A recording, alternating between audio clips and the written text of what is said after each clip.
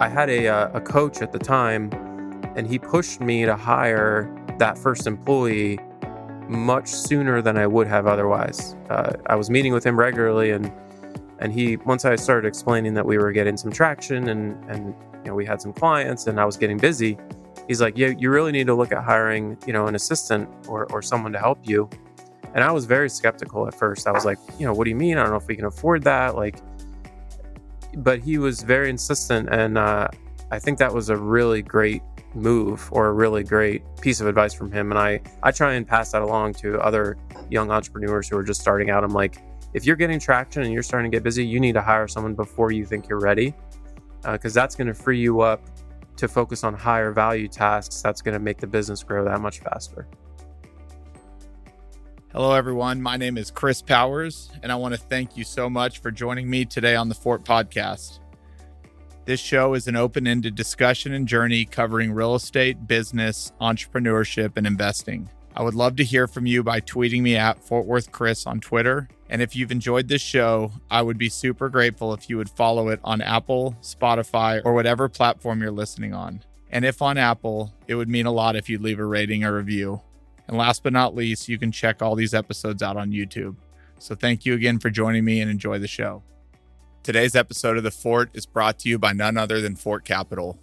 Fort Capital is a real estate investment firm based in Fort Worth, Texas, with a track record of acquiring more than $587 million in assets throughout the great state of Texas.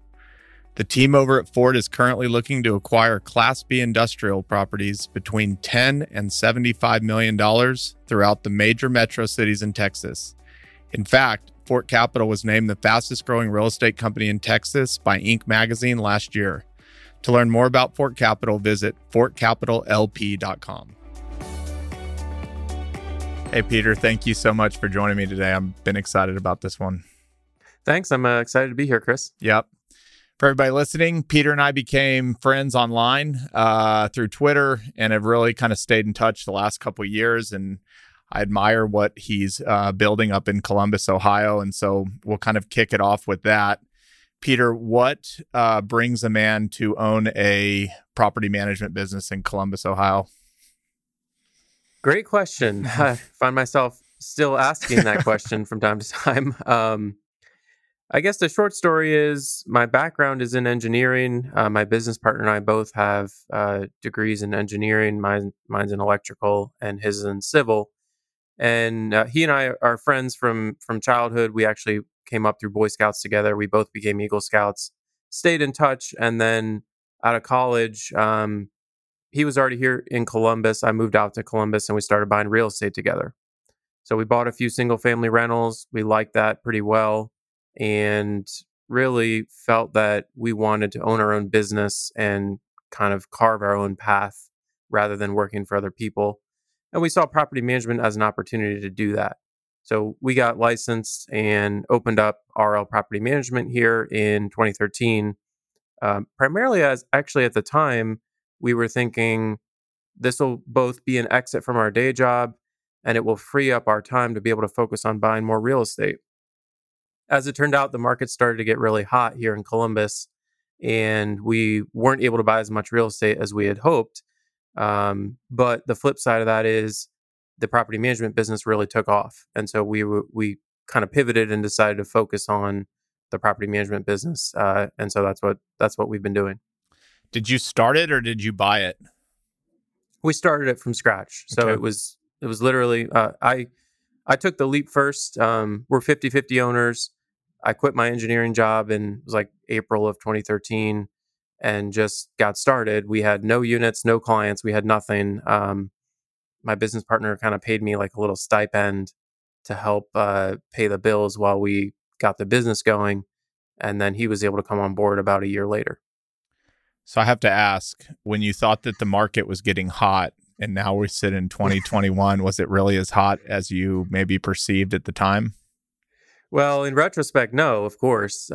It's gotten hotter and hotter and hotter ever since.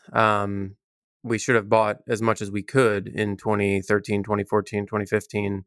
But on the other hand, there's no guarantee it would have turned out that way. Hindsight is 2020, and it could have just as easily gone the other way, in my opinion. So, All right. Well, let's maybe just spend a little bit on kind of you leave your job and you have 0 clients and 0 units. What was kind of maybe describe the pathway to even kind of like break even or profitability? How did you really get the business going? Yeah. So let me think back. So yeah, we had no clients, no units. And I spent a lot of time, of course, working on trying to get those first few clients. And so we got a website up and running.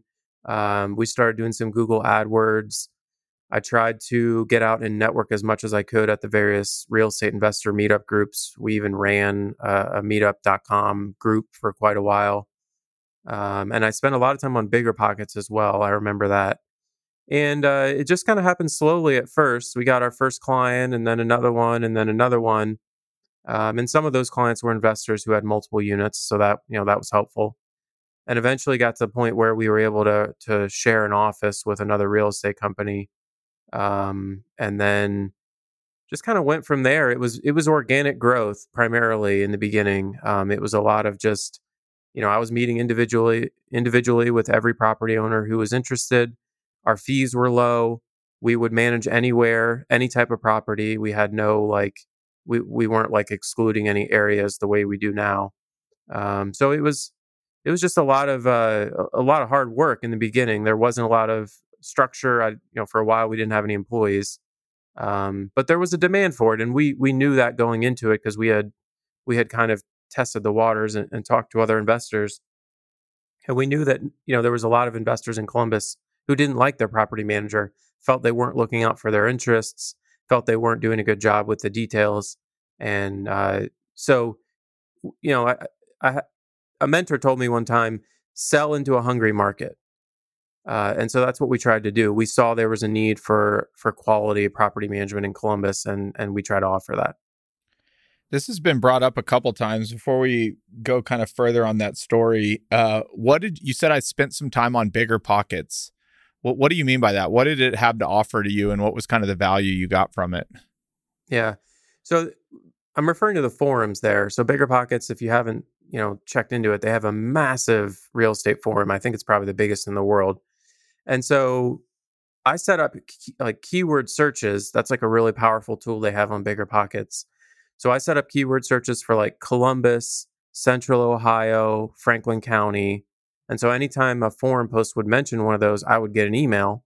So then I would jump into that thread and I would try to add value, right? I would try to, if someone had a question about what neighborhoods are good or how to handle water billing or even a question about property management, I would, jump in and try and help them out. And then, of course, I would try and mention and it says right in your profile, like Peter Lohmann, Columbus, Ohio, property manager, and that appears next to any of your posts.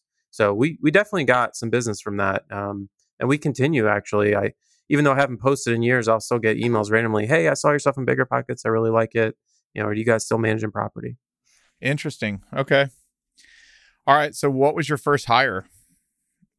So the first hire was an administrative assistant. It was a guy named Greg. He was fantastic. He was a referral from a friend of ours who knew that he was an intern at another real estate company locally, and he was looking for a full-time position. So he came in and he kind of did a little bit of everything. He did a lot of the showings at the vacant units. He helped me with like paperwork, receiving and processing rent, lease renewals, and things like that. I remember I had a coach at the time, and he pushed me to hire that first employee much sooner than I would have otherwise. I was meeting with him regularly, and he once I started explaining that we were getting some traction and we had some clients and I was getting busy. He's like, yeah, you really need to look at hiring an assistant or someone to help you. And I was very skeptical at first. I was like, what do you mean? I don't know if we can afford that. But he was very insistent, and I think that was a really great move or a really great piece of advice from him. And I try and pass that along to other young entrepreneurs who are just starting out. I'm like, if you're getting traction and you're starting to get busy, you need to hire someone before you think you're ready, because that's going to free you up to focus on higher value tasks. That's going to make the business grow that much faster. I couldn't agree more. If I've been on a podcast or spoken, I say the exact same thing, that first Yeah. hire is the hardest, but in retrospect, it's the highest value thing you can probably do to go from, 0 to 1, 1 to 2. So Yep. thank you for sharing that. Describe where you stand today. So you started in 2013. Now give me a picture of what your business looks like today, and then I want to dive into your revenue model. Sure. So, just for listeners who aren't familiar, I'm here in Columbus, Ohio. We manage residential rental properties, single family rentals, and small multifamily. And by small multifamily, I mean we'll manage anything under 100 units. And we manage, as of today, 580 units total. And those are all scattered around central Ohio, around the Columbus area. And we manage B class properties. That's our bread and butter. Our average rents are $11.50. So if you're familiar with rents kind of in the Midwest, that probably paints a picture. And we manage in like the nicer parts of town. We won't take on lower income or kind of like some of the more dangerous neighborhoods. We used to when we started, as I mentioned, but we don't any longer. The team, and I should clarify, we focus exclusively on property management. We don't do brokerage. We don't do any type of sales activity. All we do is manage properties. And the team here is, I think it's about 17 or 18 people, full-time employees as of today. And we have a maintenance department too. I have a feeling we'll probably end up talking about that. But of those 18 people, 7 of them are full-time maintenance techs, W-2 employees. And we have a few kind of like managers in there as well. Okay. We will be talking about maintenance because that is such a critical part of this business. All right, well, let's just start with the revenue model. So, from my perspective, you look around a lot, and often it's, it's a percentage of revenue, or it's how many units you have. But you kind of have this flat fee model, and you offer kind of 3 flavors of it. Call it basic, medium, and super. I can't remember. I'm not on the website. Yeah. You can say it better. Can you kind of describe how you arrived at this and what each kind of layer of the revenue mean to you? Sure. So we have 3, I guess there's probably 2 things to talk about here. One is that the way we set up our pricing is different from most other property managers. We charge a flat fee instead of a percentage, and I'll talk about why. And then the other thing to talk about here is we have 3 levels of service. We call them bronze, silver, and gold. And so property owners, the folks who hire us to manage their properties, they can choose from those 3 different plans.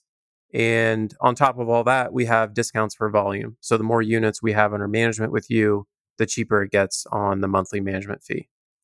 So back to the flat fee versus percentage. So most property management companies, going back years and years and years, charge a percentage of collected rents. That's kind of the default. And a lot of them float around for scattered site property management, meaning single family and small multifamily rentals kind of spread out over a city. Most property managers are going to charge around 10%. Some of them could do 8 or 9%. A little bit depends on like the average rents in that area. And we actually started out with that model, but we pretty quickly pivoted to a flat rate. So, and our pricing's right on our website. You can check it out. We charge about $100 a month per unit as a flat rate management fee. And the reason for that is this percentage-based thing is really messed up because it turns out that the lower the rent is, the harder the property is to manage, and you're making less money. So why would you do that? And then kind of on the flip side, the higher end, nicer properties, the rents are higher. And so then the management fee is higher, which is of course great if you're the management company, but it tends to scare away clients who have those nicer, higher end units because the numbers don't work for them.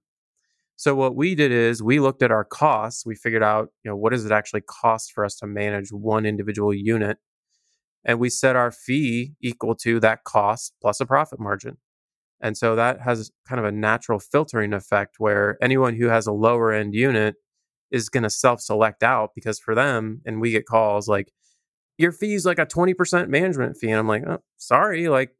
That's what it costs to manage a unit. Just because it's a lower rent doesn't mean it's easier for me to manage. It's actually the opposite. So that's been our model. We're not the first ones to do that. And there's other companies doing it. It works well for us. And I think it's the way to go because it makes the revenue predictable and it helps real estate investors understand going in what their property management cost is going to be, sort of independent of the rents. So then we have the brown, silver, and gold, and those uh, for the higher end plans, they allow the property owner to be a little bit more involved in some of the decisions. So like on the gold plan, for example, we give the property owner final tenant approval. So they have the final say once we have a prospective tenant who's gone through our process and we think we're ready to extend an offer to sign a lease. We'll call the owner and give them the opportunity to give the final approval. So there's a few things like that with the different plan levels that we've parsed out, and that's how we make different price points available to property owners and investors. That's interesting to me. I would have figured that for the lower cost, you would have given them approval, and for the higher cost, it would have been like, "Hey, you can go on a beach for a year, and you'll never hear from us again." Yeah, it turns out that the more involved a property owner it is, the harder it is for us because it's just more effort for us to reach out and communicate with a property owner on a decision. And so we charge more for that. And property owners also place a value on that. They're willing to pay a little bit more for input around certain decisions. Like one of the other items that varies per plan is the maintenance approval limit. So kind of our default plan is the middle one, which is silver. The maintenance approval limit is $500. So anything over 500, we're going to call the owner first and get approval. For property owners who do want to be hands off, and we love those types of property owners, it works out fantastically for them because it's the cheapest plan and they can be completely uninvolved and they're happy. We're happy. It's a beautiful moment. We actually most of our client problems are around property owners who want to be more involved than our model is really set up for. So, Okay, so you can you describe just a little bit more what goes into that flat fee, and then we'll start talking about maintenance. Are there other revenue line items that you would charge, irrespective of what that flat fee already has, maintenance, maybe any other things like that? sure. Yeah. So the flat fee, we try to include as much as we can in that monthly management fee.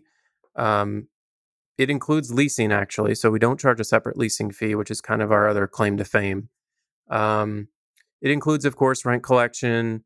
It includes dealing with the day to day of tenant calls in and has a question about their lease. It really covers like just the day to day management of the property. There are certain other fees that property owners pay. We have a lease renewal fee. And for special or really unusual scenarios, like let's say there was like a fire at a property and we had to handle an insurance claim, there'd be a fee for that because it's kind of over and above what's included in the scope of service for property management. Um, as it turns out, that monthly management fee only makes up about 1/3 of our overall revenue. So if you look at the overall revenue for the company, the monthly management fees make up about a third. Maintenance makes up about a third, or actually a little bit more. It's probably closer to 40%. I can talk about our maintenance department and the revenue that they pull in and how that works. And then the last 1/3, or a little bit less than 1/3, comes from other fees. So this is going to be like those, like the lease renewal fees I talked about. It comes from late fees that we collect from tenants. We charge a tenant benefit package. I think it's $17 a month that we charge tenants. And we keep that fee and it provides them with a renter's insurance policy. We have a master policy and it provides them with a few other benefits like their online portal and after hours maintenance and a few other things. So there's a few other kind of ancillary fees that go into sort of a miscellaneous category. So those are like kind of our three main revenue streams. So if somebody comes to you and they're like, "Hey, we're totally down with your fees," but you kind of go and walk the property and it's a real dump. It needs just a ton of work. Does that client usually expect y'all to go in and get it rent ready, or are you expecting the client to do the work and then come back to you? Great question. It depends a little bit on the details and how extensive the work needed is. Our company isn't really set up to do like major remodels or like a down to the studs renovation. For that, we would recommend to the owner, hey, why don't you go ahead and hire a general contractor, call us when it's done. We'll be happy to manage it from there. Our company, of course, handles the turnovers. So when a tenant moves out, there's a bunch of punch out items, maybe some flooring, some paint. We can do all that. We can even do basic bathrooms and kitchen remodels. But for a major work needed, we're not really set up for that, at least not yet. So we do recommend clients, engage with another firm for those types of things. Right. All right, let's talk about maintenance for a little bit. I think when, if a lot of people think about property management, they think about collecting the rent and fixing the problems. And it's the fixing of the problems that separate. Let me take a step back. I'm not here to declare what it is, but from what I understand, the folks that are the best people in this business can get to the property quick and fix problems. You have 580 something units. At any one point in time, how much maintenance do you have going on? And kind of how does the day start for your maintenance techs? Sure. So we've got those 7 full-time techs, and we have enough work to keep all 7 of them busy for 40 hours a week, no problem. Like there's never an issue, except maybe like 1 or 2 weeks in the dead of winter, with keeping them busy just from the day-to-day maintenance requests from occupied units. So we're processing, I would say, 20 to 30 maintenance requests from occupied units per day. And then we also have the turnovers. So every time a tenant moves out, there's a whole process to get that unit turned over, and our guys take on a lot of that work. We're doing anywhere from, I would say we're probably doing like 200 turns a year, something like that. So the maintenance team, those 7 guys, they operate very autonomously, and that's by design. We bring in guys who have skills and experience with handyman type activities. A lot of these guys have actually worked for themselves in the past and are just they prefer to just do the work. They don't like dealing with customers and the billing and all that. So they're a perfect fit for us. So our guys set their own schedule. They get handed work orders or they come electronically, and they'll call and schedule with tenants, or they'll go directly to the property and begin work on a turn. They have credit cards, so they just go and buy whatever materials they need to do that job. And then they turn in the work order, and the work order will notate, how many hours it took. They attach all the receipts, and then that gets processed and billed to the property owners. And you kind of said these are general handymen. So are any of these just like plumbing specific or electric specific, or they're kind of jack of all trades, can kind of make their way around the unit and kind of do everything? Yeah, they're closer to jack of all trades. We have some guys with good electrical experience. We have some guys with some plumbing experience, but we don't have like a licensed electrician or a licensed plumber. That's something we've looked at doing. We're probably getting close, but last time I checked, we didn't quite have enough volume to like keep a plumber busy full time, for example. I think we would need some more units to be able to do that. So yeah, they can do like basic electrical, basic plumbing, but they're generally doing like handyman type activities. Yep. And just to take a step further, everybody's talking about labor, especially blue collar labor right now, tough to find. Yeah. Can you just maybe speak to what you're seeing right now, kind of in that world, and kind of how you're thinking about it going forward? Yeah, it is tight. And here in Columbus, skilled trade labor has been in short supply for years and years. We've actually felt it because we've had a lot of construction here. So we've, obviously had to figure out, how do you hire these guys, and how do you retain them, more importantly. So I have some pretty strong feelings on this. First, you need to pay them well, right? You're not going to hire and keep around good guys unless you're paying them well. So, I think sometimes clients get the idea that we have access to some sort of like incredibly cheap labor, and we really don't. I mean, we're competing in the marketplace just like any other employer for this type of work. So you need to pay them well. A big component of, I think, what has contributed to our low turnover has been, we really treat these guys as equals with everyone else at the company. So I think in a lot of property management real estate companies, the maintenance team or the maintenance techs get treated as kind of second class citizens.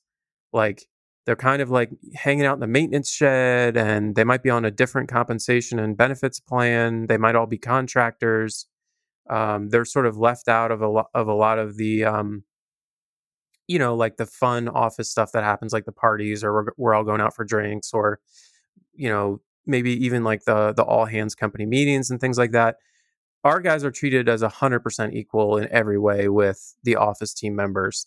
Um, what's funny about how these guys get treated at a lot of other companies is I know for a fact that they're making more than the average, office employees. So for them to be treated, with less respect or something, I just never understood that. So we try to demonstrate that and set that example in the office. We provide benefits. So we have health insurance. We offer a retirement account matching. So that really helps both with, attracting good talent and then retaining it.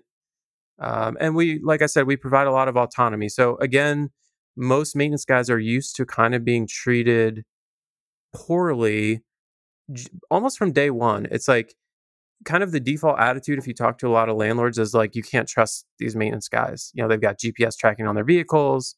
They're wanting to know where they are every second of the day. And we take the total opposite approach.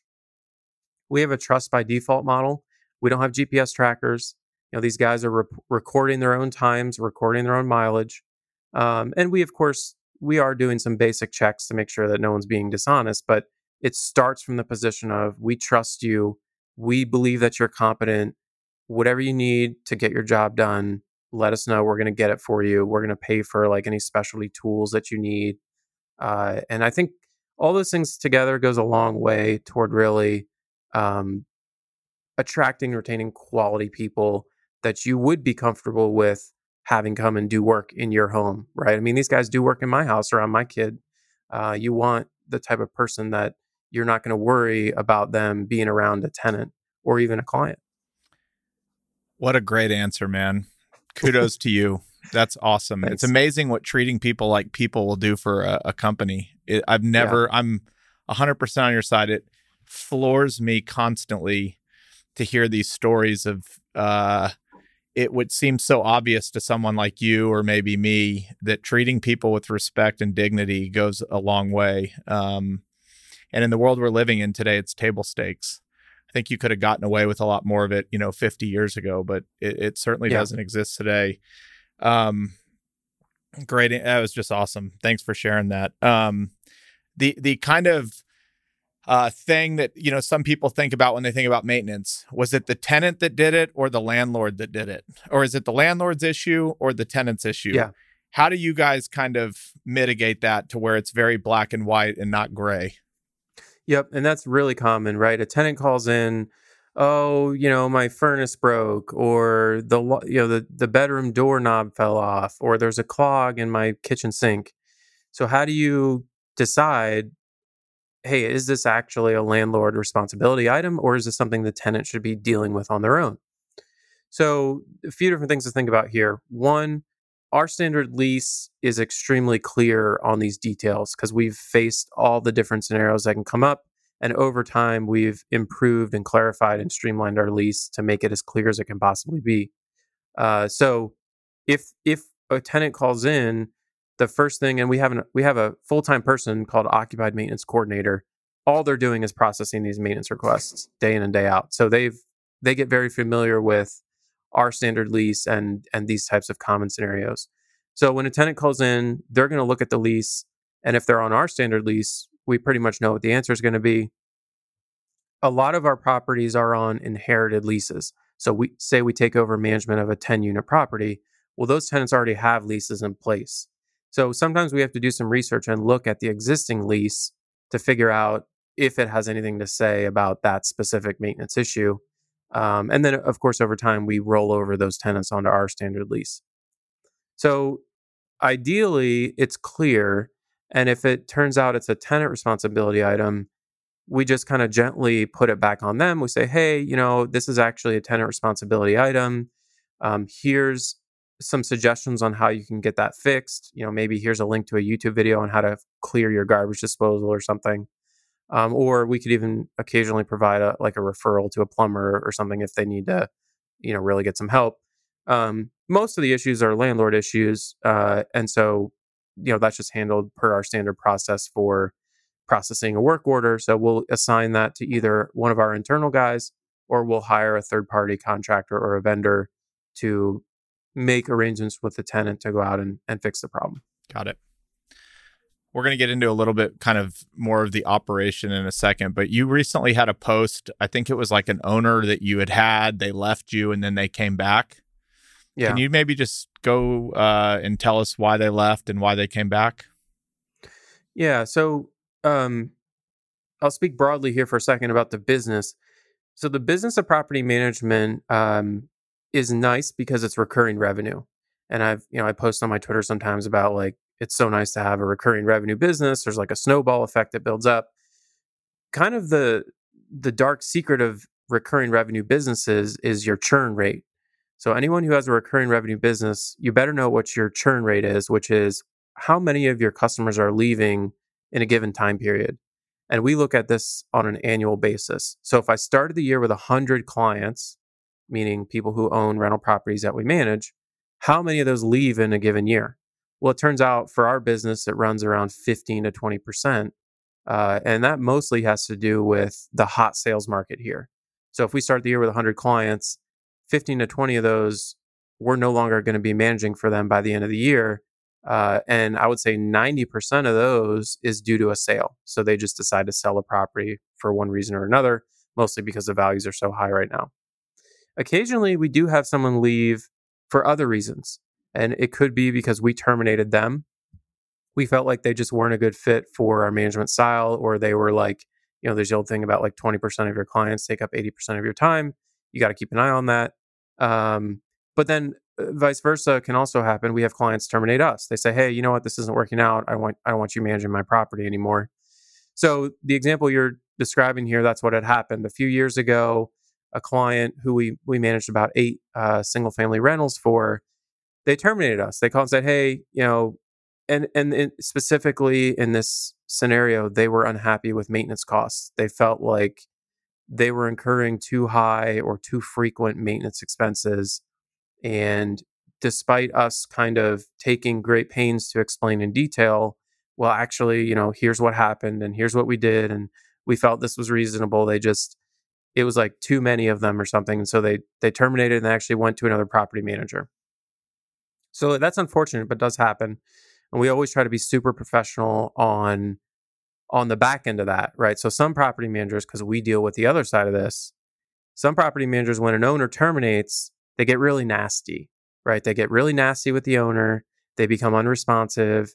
They don't cooperate. They make it difficult for the owner to get like their final accounting and the keys and the leases and everything else. We always try and be super professional. Like, we don't speak badly about them. We make sure everything is really organized in a nice packet for them to come pick up to either self-manage or give to the new property manager or what have you. So anyway, that was a few years ago. And then just a few weeks ago, I got an email out of the blue from this same client saying, hey, we're interested in coming back and having you manage our properties again. We didn't have a great experience with this other property manager, even though they were able to reduce some of the costs. The communication just wasn't there, and we just don't feel comfortable with like the level of professionalism.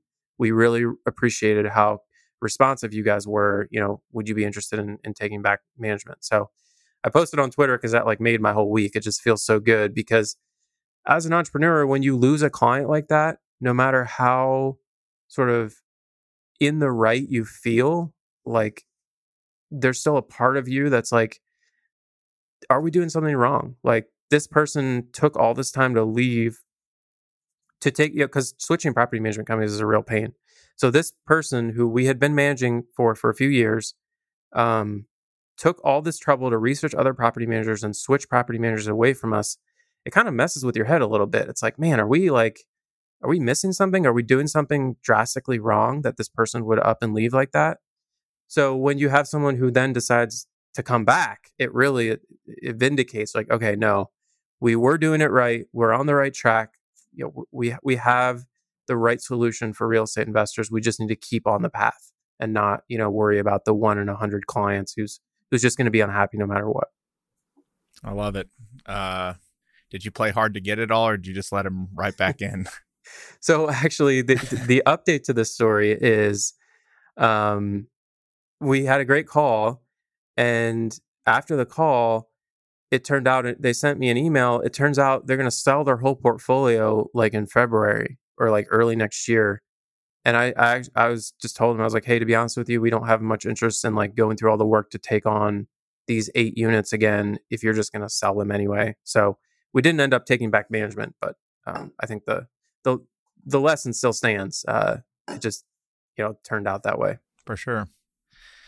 Yeah, the more mature your business gets, the more you lose. Again, it's 1 in 100, and not getting psyched out. It kind of reminds me of the Herb Keller Southwest story of the lady that kept writing in and finally sent one last letter that, I hate Southwest or whatever it was. And he just said, we'll miss you. We'll miss you. Yep. That's a great story. It's great. All right. I want to start getting back to just a little bit of the mechanics of the business, because I've been really impressed about how you've thought about it and automated. And you've taken a really great approach to this business. So, to start, can you just talk about what you're doing right now with automation and kind of some technology? And I think you had kind of said like you're starting to document everything kind of religiously. So let's just kind of go down that rabbit hole and start with what are you doing to kind of make this business more efficient, and what's working? And is there a software behind it, or is it a people thing? Yeah, great question. So I like to describe property management as tasks at scale. I mean, it's literally, that's what the business is. It's tasks at scale. It's a bunch of little things that have to all be done. They have to be done correctly, and they have to be done in the right order. And if you can make that work, you're going to be successful. If you can't keep track of all those little details and all those little tasks, you're going to be overwhelmed very quickly. So I spend a lot of time as the owner of the business thinking about how can we make sure that all these details and all these tasks are being done as efficiently as we can possibly do it. Because if I just have to keep hiring people to keep up with the volume of tasks, we're not going to be able to deliver property management at a price that makes sense for our customers. So this kind of expresses itself in a few different ways. Software is a huge part of that, right? So we use Buildium, which is a property management software. It's similar to Appfolio, if you've heard of Appfolio. And it's a lot of these property management softwares are similar. They have a web-based interface. They have a great accounting function. They let you keep track of the tenants and the leases and the management agreements and a lot of the other things. But we're finding at scale, it's not enough to just have a good property management software, because there's so much else that goes into the business, specifically around what I think a lot of people are now calling workflow automation. Property management software, I would describe it as accounting centric. So it's really, really good at keeping track of dollars and cents, and helping you run your business efficiently is kind of an afterthought or a bolt-on to that core product. So we supplement our property management software with other software to help make our operations and processes more efficient. So we use Airtable to store data about all the properties and the units and the clients that we manage. That doesn't have a good place within Buildium. We use Process Street for common checklists. So we have a lease signing checklist, a new client checklist, a new employee checklist, and a bunch of others. And any type of a common repeated activity like that that's made up of a bunch of other sort of subtasks, I like to see those on a checklist. And that checklist can include things like links, pictures, instructions, videos on how to do it. And the beauty of that is you can take someone who's never done that before, assign them to a new client checklist, and they can literally just follow the instructions that are right next to each item that they have to do and check it off as they go. So that's been really powerful. And you can start to link some of these things together, and we have with some of these no-code or low-code tools like Zapier. So we use Zapier to connect certain functions within Airtable to Process Street, for example. Or we use a CRM called Lead Simple to help keep track of our prospective clients. And another thing we use Zapier for is once we mark a client as one within Lead Simple, it will automatically create a checklist within Process Street for that new client. It'll start a new client checklist. So little things like that, some of them small, some of them big, start to add up. and they allow you to get more done with less man hours. And they also reduce mistakes. So I'm always looking for more ways to do that. And I think I've been posting a lot and been getting a lot of interest more recently on, we use Notion as like a company wiki. So for years and years, we had all of our sort of company information and processes and procedures, reference documents, forms, checklists, all that was just in Dropbox. So we had like a shared Dropbox across our whole company. But what I was finding is there got to be so many files and folders and subfolders that literally no one knew what was in there, like not even me. I would like forget about like a document I had created years ago and I would recreate it. So by bringing all that into Notion, it makes it visible, it makes it really easy to update, and it allows you to share that information with team members in a way that's much more uh it just it just makes sense. Like it's easy to see everything on the page. It's organized by like, here's the company policies, here's the work instructions, here's like what you need to know when you're talking to tenants. And it's really saving the team a lot of time from either reinventing the wheel or having to dig through like 50 nested subfolders in Dropbox to find like our sublease form or, some random document like that. What's the difference between Airtable and Notion? In some ways, they're similar because they both have really powerful database functions. I describe Airtable as like it's got the ease of use of Excel, but it's actually a database on the back end, which unlocks a lot of really like powerful tools. Um, Notion is more. It's like we use it as a company wiki, but it has a really powerful database function built into it as well. If you wanted to use that, and we use that a little bit. Got it.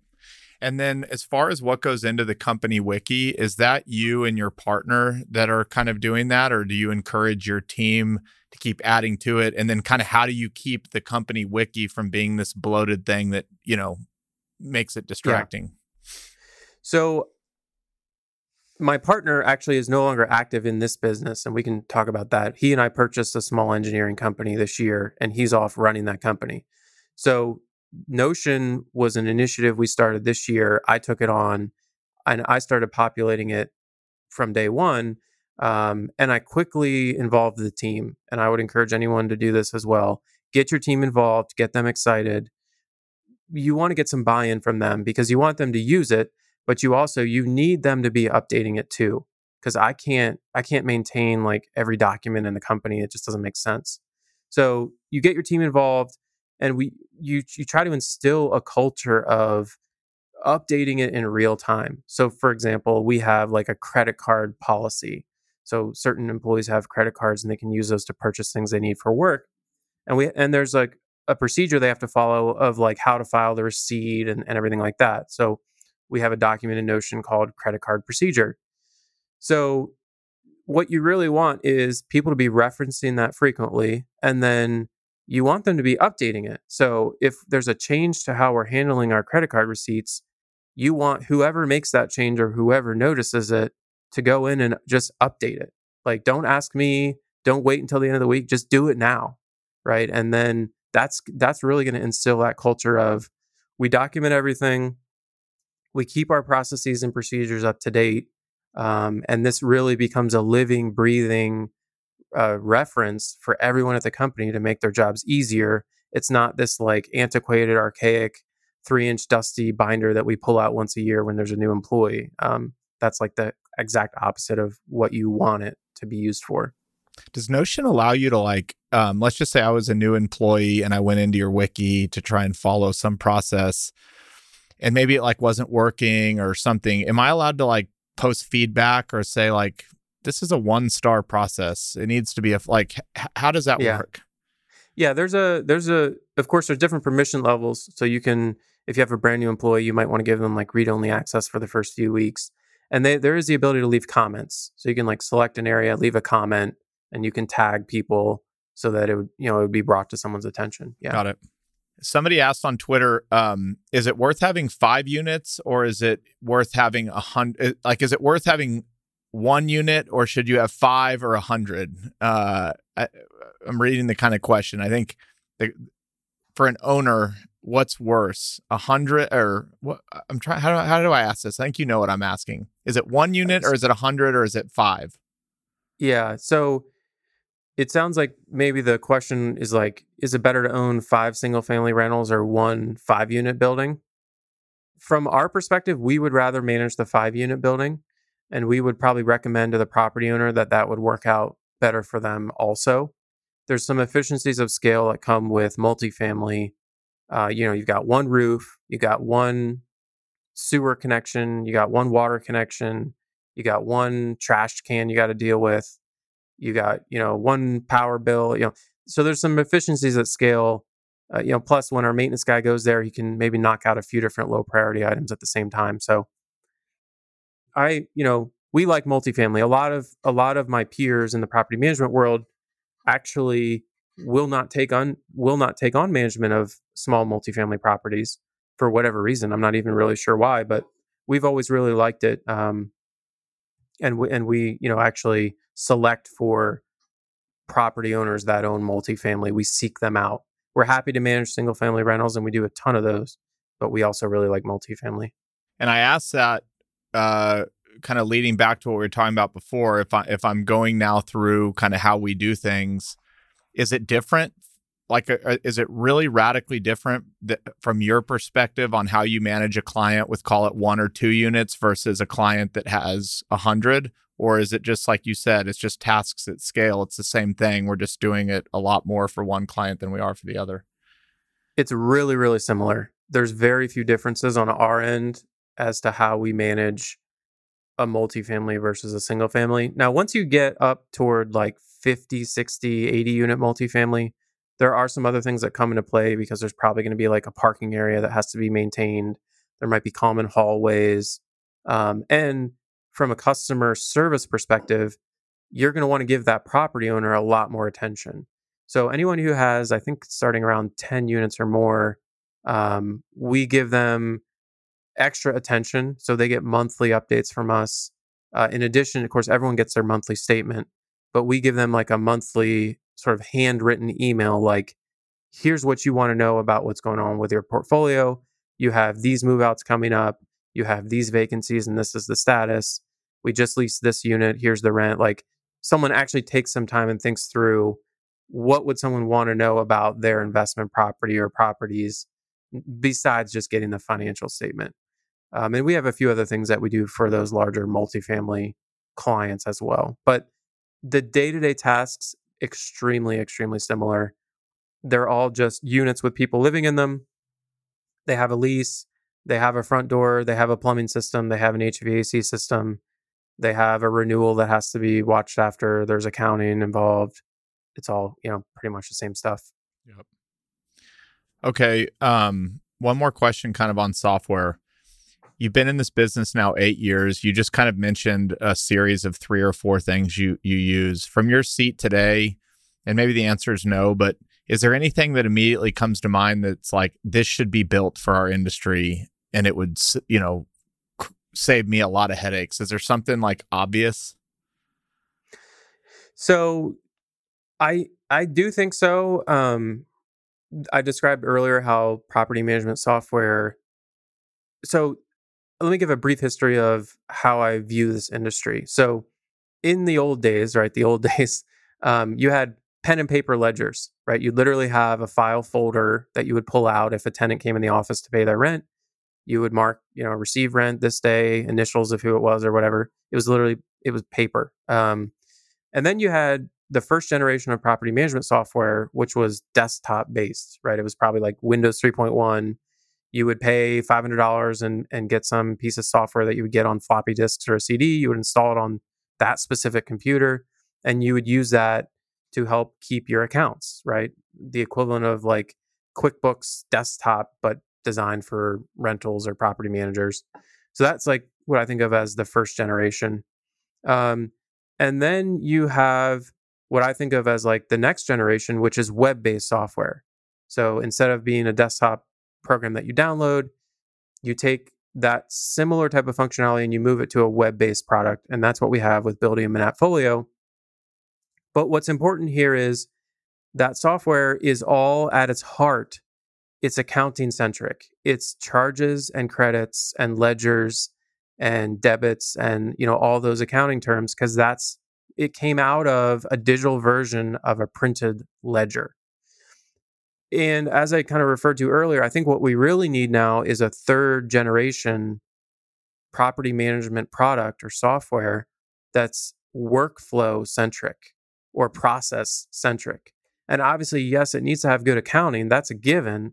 I love it. If you actually you talk to some of these reps from these software companies, they'll say things like, and your tenants can pay rent online. And it's like, yeah, wow, that's like great news from 10 years ago. Thank you for promoting that as a feature.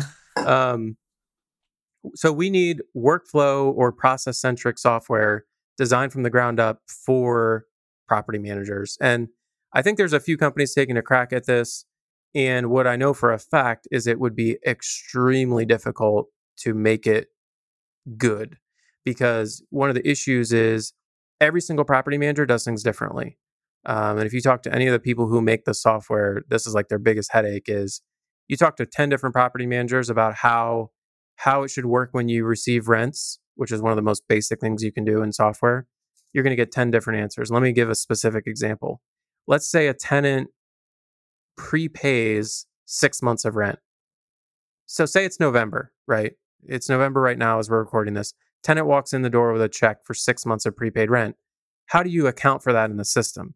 Should it be, all accounted for here in the month of November, and then the owner gets all that paid out? Should it be allocated as like a liability called prepaid rent? How does that affect, the financials for the year? Do you count that income for this year, or do you split it? You immediately get lost in the weeds within seconds of having this discussion with a property manager, and they all have different ideas about how it should work. So trying to make software that pleases everybody is really, really hard. And I think some of these larger VC-backed property management companies have made their own software specifically for how they do things. And I'm guessing a lot of it is workflow centric in the way I'm describing, where instead of just click here to receive rent, it's click here to move in a tenant. Right. See how that's a very different way of thinking about the software. It's you need to design the software around the day-to-day activities of the people who work at the business, not just a way of keeping accounts. And I think a lot of that stems from, and you see it kind of across prop tech in general, not just property management, but a lot of people starting these companies are not coming from the property management industry or Correct. background. They're just, no offense, but they're like tech bros or tech gals in Silicon Valley that heard that property management needs an update, and they're just kind of throwing stuff at a wall, and God bless them, they're still getting billions of dollars of funding to build it. Yeah. I kind of want to go through two more kind of topics. One would be kind of the first time we chatted was on this topic. At the time, I was looking at buying a commercial property management business, which we didn't end up buying, but you had bought a couple. And so let's just talk about those. Can you kind of talk about what you bought, why you bought it, how you valued it, kind of the whole deal? And then, and you've been really vocal, and you post weekly about businesses that you see listed. I just find it fascinating. So let's just talk about it for a bit. Yeah, absolutely. Yep. So we've purchased, in the history of RL Property Management, my management company, we've purchased 2 books of business. The first book of business was actually not that long after we started the company. It was probably a year or two after we had started the firm. And it was small. I think it was about 35 units. It was from another property manager in town who was wanting to kind of divest from third-party management and focus. They're like a real estate private equity company. They wanted to focus really on just managing properties that they owned or that they had an ownership interest in. So it was a perfect match. It was like, great, we love third-party management. We'll buy these contracts off you. So we negotiated and came up with a purchase price where we would buy the management agreements. It's a goodwill transaction, so it's an asset sale, not a stock sale. And so we purchased those 35 units, which I think was 12 or 15 clients who owned those units. And we still manage some of those to this day. The economics of how much you should pay for those accounts or for those contracts is a function of many factors. including quality of the properties that you're going to be taking under management, client concentration. So how many units relative to how many clients, right? If you're buying a book of business and it's 200 units and 180 of them are one client, that's gonna not be as attractive as buying 200 units that are owned by 50 clients, because there's a huge risk that that one client could leave. It's also a function of the actual management agreement itself. So what are the fees and what are the other standard terms that are in that management agreement? Because as a buyer, I'm going to be operating under that existing management agreement for maybe up to a year before I can renew that client and get them onto my management agreement. And the what you're willing to pay is also affected, of course, by the terms. So just like any transaction, terms is going to help dictate the price. So, is the seller financing any of it? Is it due all up front, or can you pay it over time? And then one big function as it relates to property management contracts, at least, is a clawback provision. So in both of the purchases that we've done, we've included a clawback provision, which simply states, hey, if any of these accounts leave within the first X months, we're not going to pay for it. So if I pay, let's say I come to some sort of terms and I'm paying X dollars per unit to purchase these contracts. Well, if 5 of those units leave 3 days after we purchase them, like, I'm not going to pay for that because I haven't made any money on it. And these, the clawback provisions are, of course, all negotiable. Whether it's a 6-month clawback, 1-year clawback, how much of the value is being clawed back? Is it 100% of the value that you paid, or half, or whatever? So there's a lot of ways to kind of skin that cat, so to speak. So then the second purchase was much bigger. This was last year, 2020. In early 2020, we purchased, I think it was about 135 units, again, from another property manager, a different one locally here, who was divesting his entire property management business to focus exclusively on brokerage. So this company was primarily helping real estate investors buy and sell homes and investment properties, and just kind of as a secondary function was also managing them. But they found that the management was distracting and labor intensive, and they were ready to be done with that part of the business. I said, great, that's all we do. We'd love to buy that from you. So we came to agreement on price and purchased that book of business as well. And that's worked out decently well. You experience a pretty high churn when you buy a book of business like this. You're going to lose a certain percentage of the new clients no matter what you do, just because any change, just people are going to take that opportunity to either sell or shop around for another manager or what have you. So you have to factor that into your price, and of course the clawback helps ease that pain, but it is a factor. How'd you finance these? Just in your case, was it owner note or SBA or just cash? So I think in both cases we split the payment into two. We did half up front and then half after a year. We may have done like 3 payments on one of them. And the first one was so small, we just did cash. The one last year was larger. We drew down a line of credit that we have for our property management business, just like a general business line of credit. We didn't have to, but we wanted to reduce our cash outlay, so we drew down some of that just to help.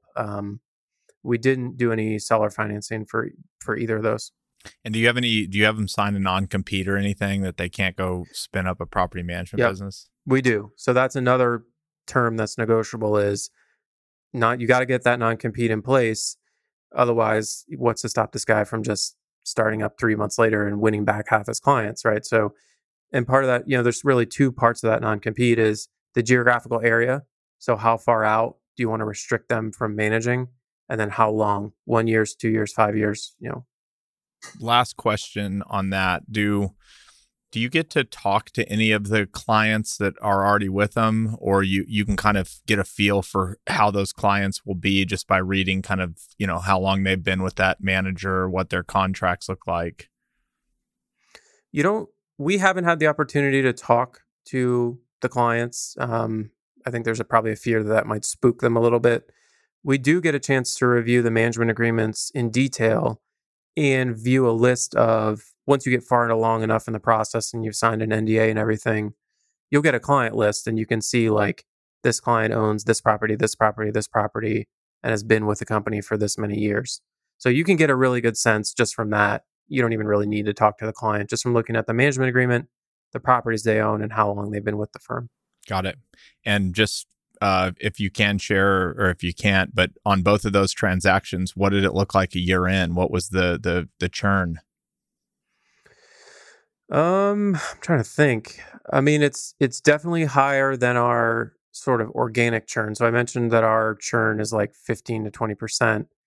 I think the churn on these acquired portfolios was more like 30% to maybe 40% in that first year.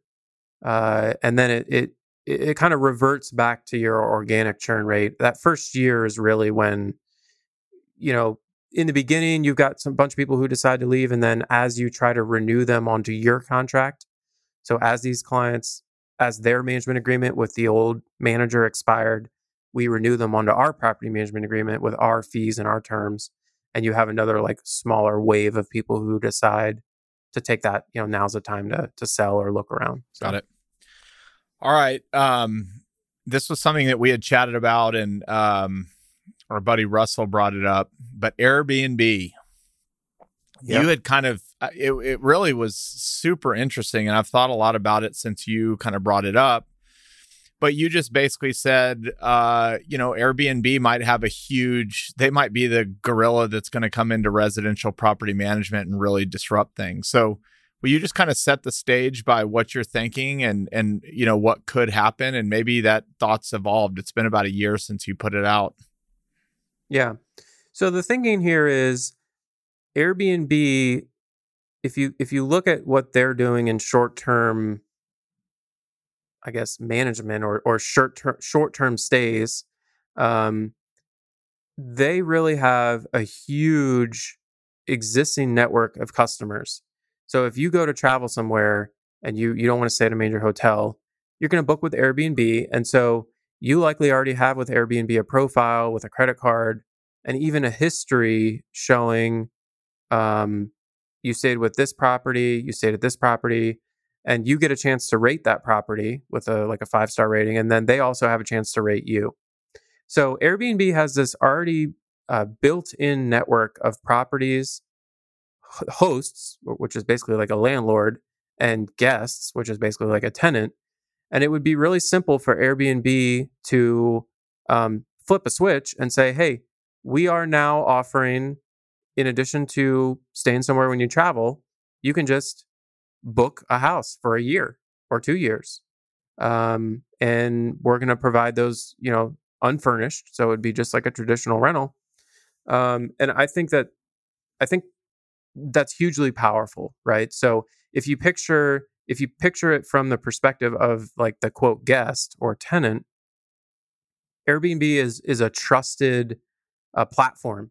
So when you engage with Airbnb to stay somewhere on a short-term basis, your payment is going through Airbnb. You're not making some cash payment to some sketchy like super who lives at the property. Disputes are handled through Airbnb. Insurance handled through Airbnb.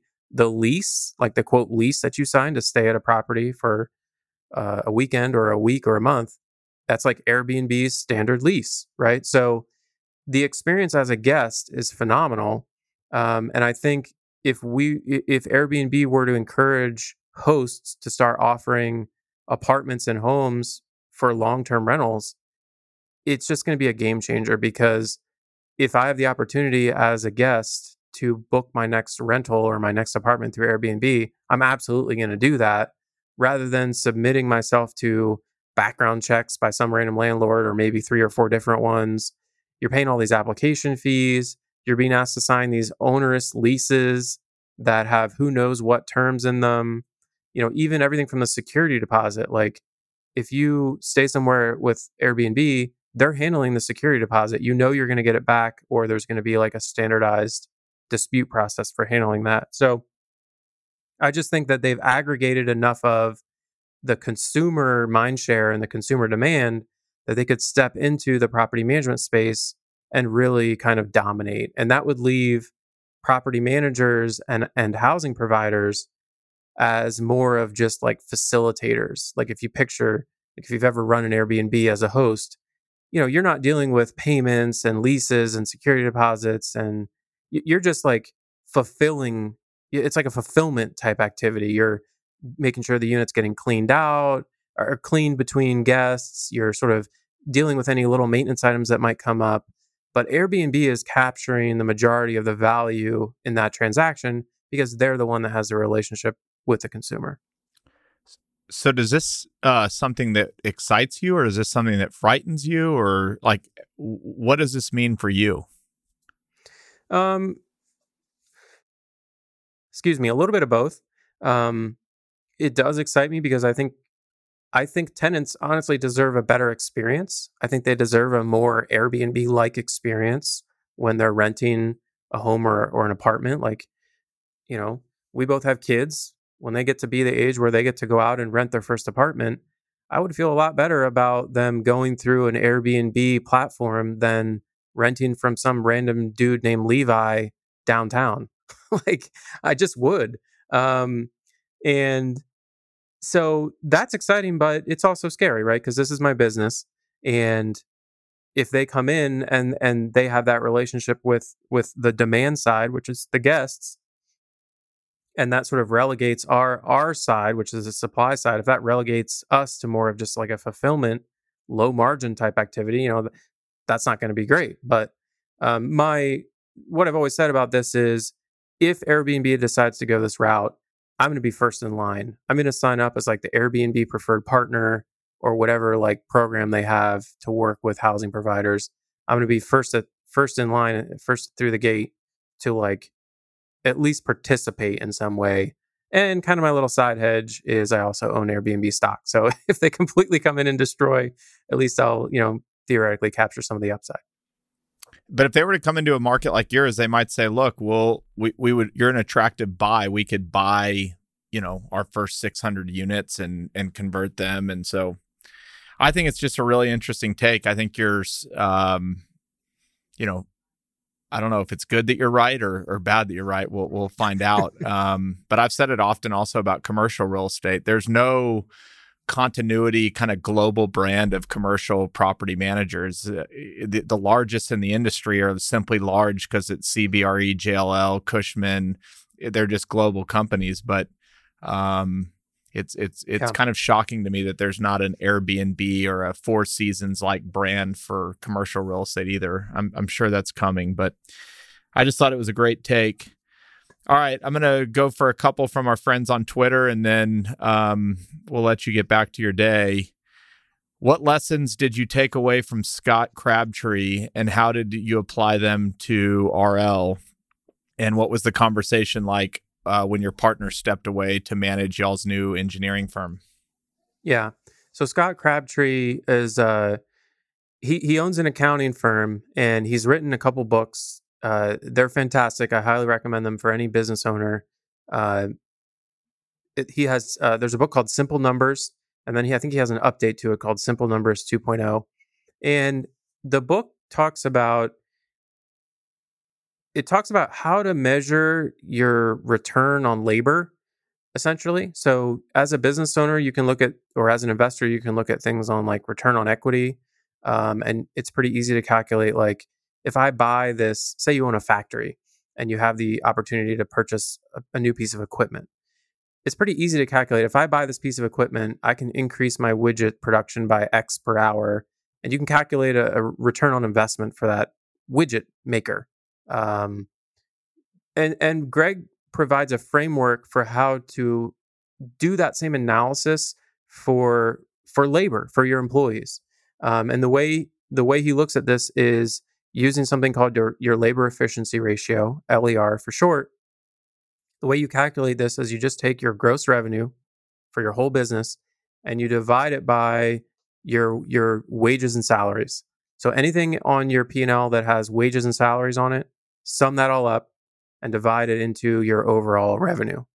And what you want to see is 2.0 or higher. So for every dollar you spend on labor, you're hopefully generating at least $2 in revenue. And it's different for different businesses. And he talks about the different types of businesses and how to look at this in more detail. But for property management, it turns out to be extremely useful. Um, Mostly because our largest expense by far, it's not even close, is labor. It's wages and salaries. We don't have any big equipment. We don't have a need for huge office space. We don't have trucks.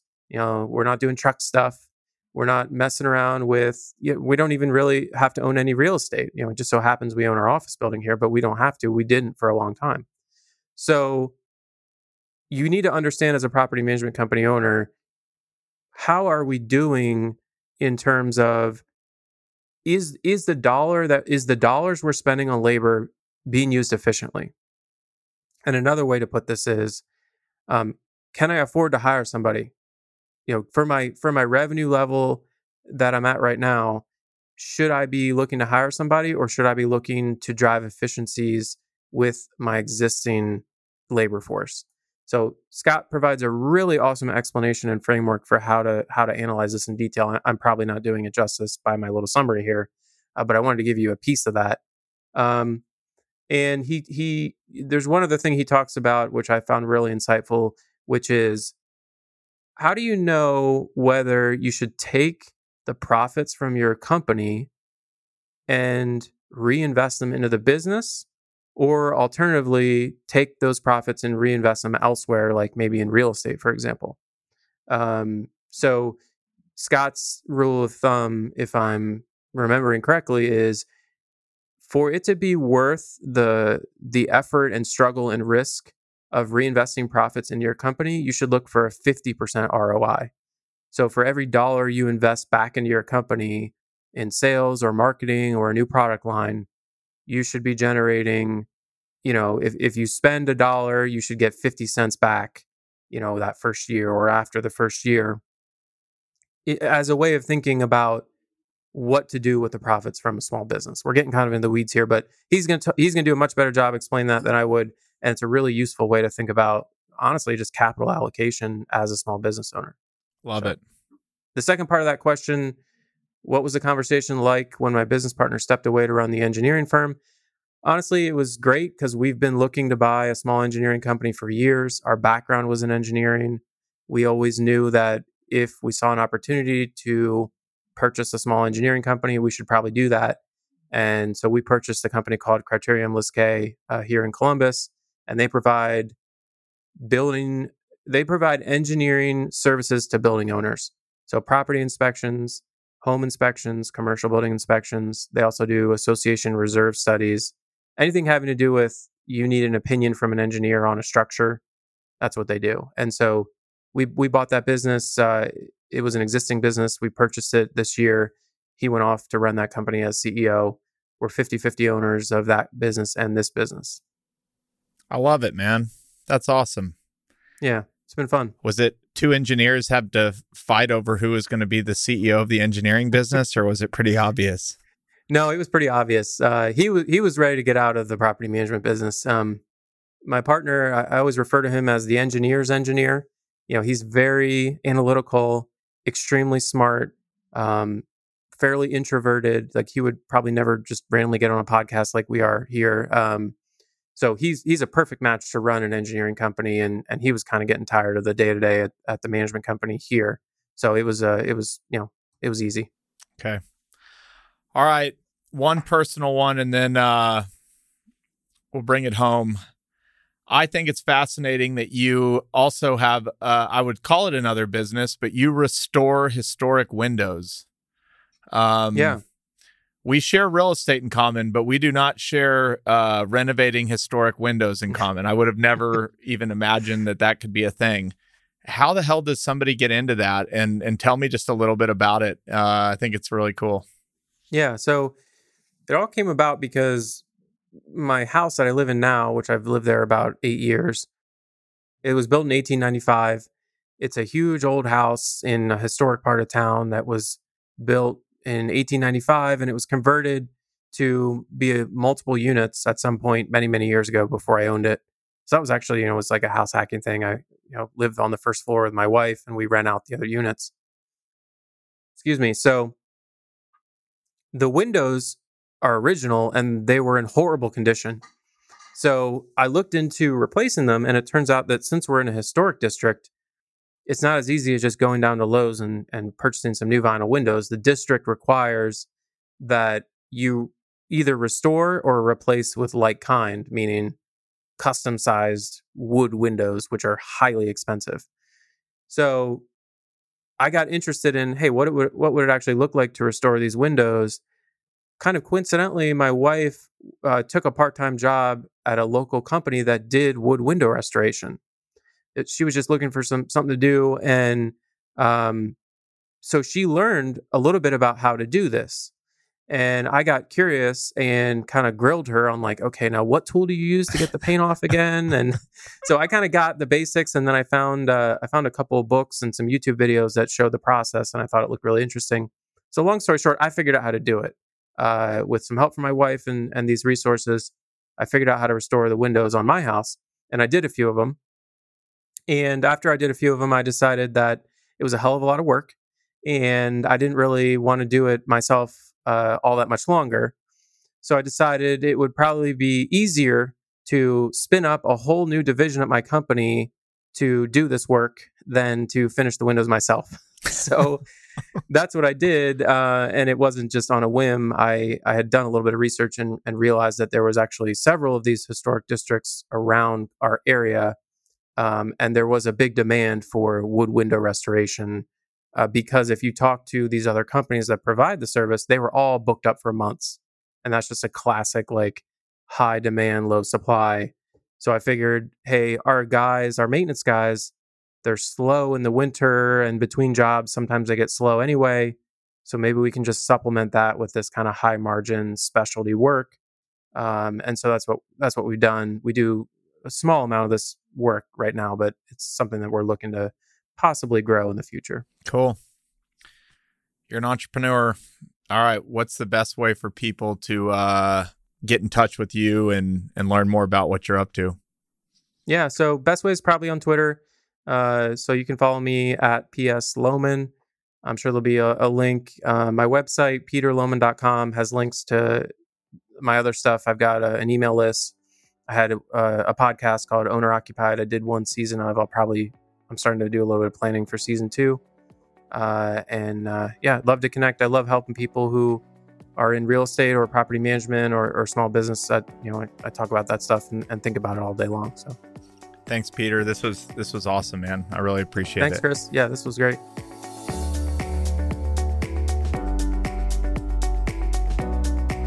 Hey everyone, it's Chris here again. Thank you so much for joining me on this journey. If you enjoyed the show, please follow the show on Apple, Spotify, or subscribe on YouTube. Thanks again, and I'll see you on the next episode. Chris Powers is the founder and chairman of Fort Capital LP. All opinions from Chris and guests of the Fort podcast are solely their own and do not reflect the opinions of Fort Capital LP. This podcast is for informational purposes only and should not be relied upon for real estate or investment decisions. The Fort with Chris Powers is produced by Straight Up Podcasts.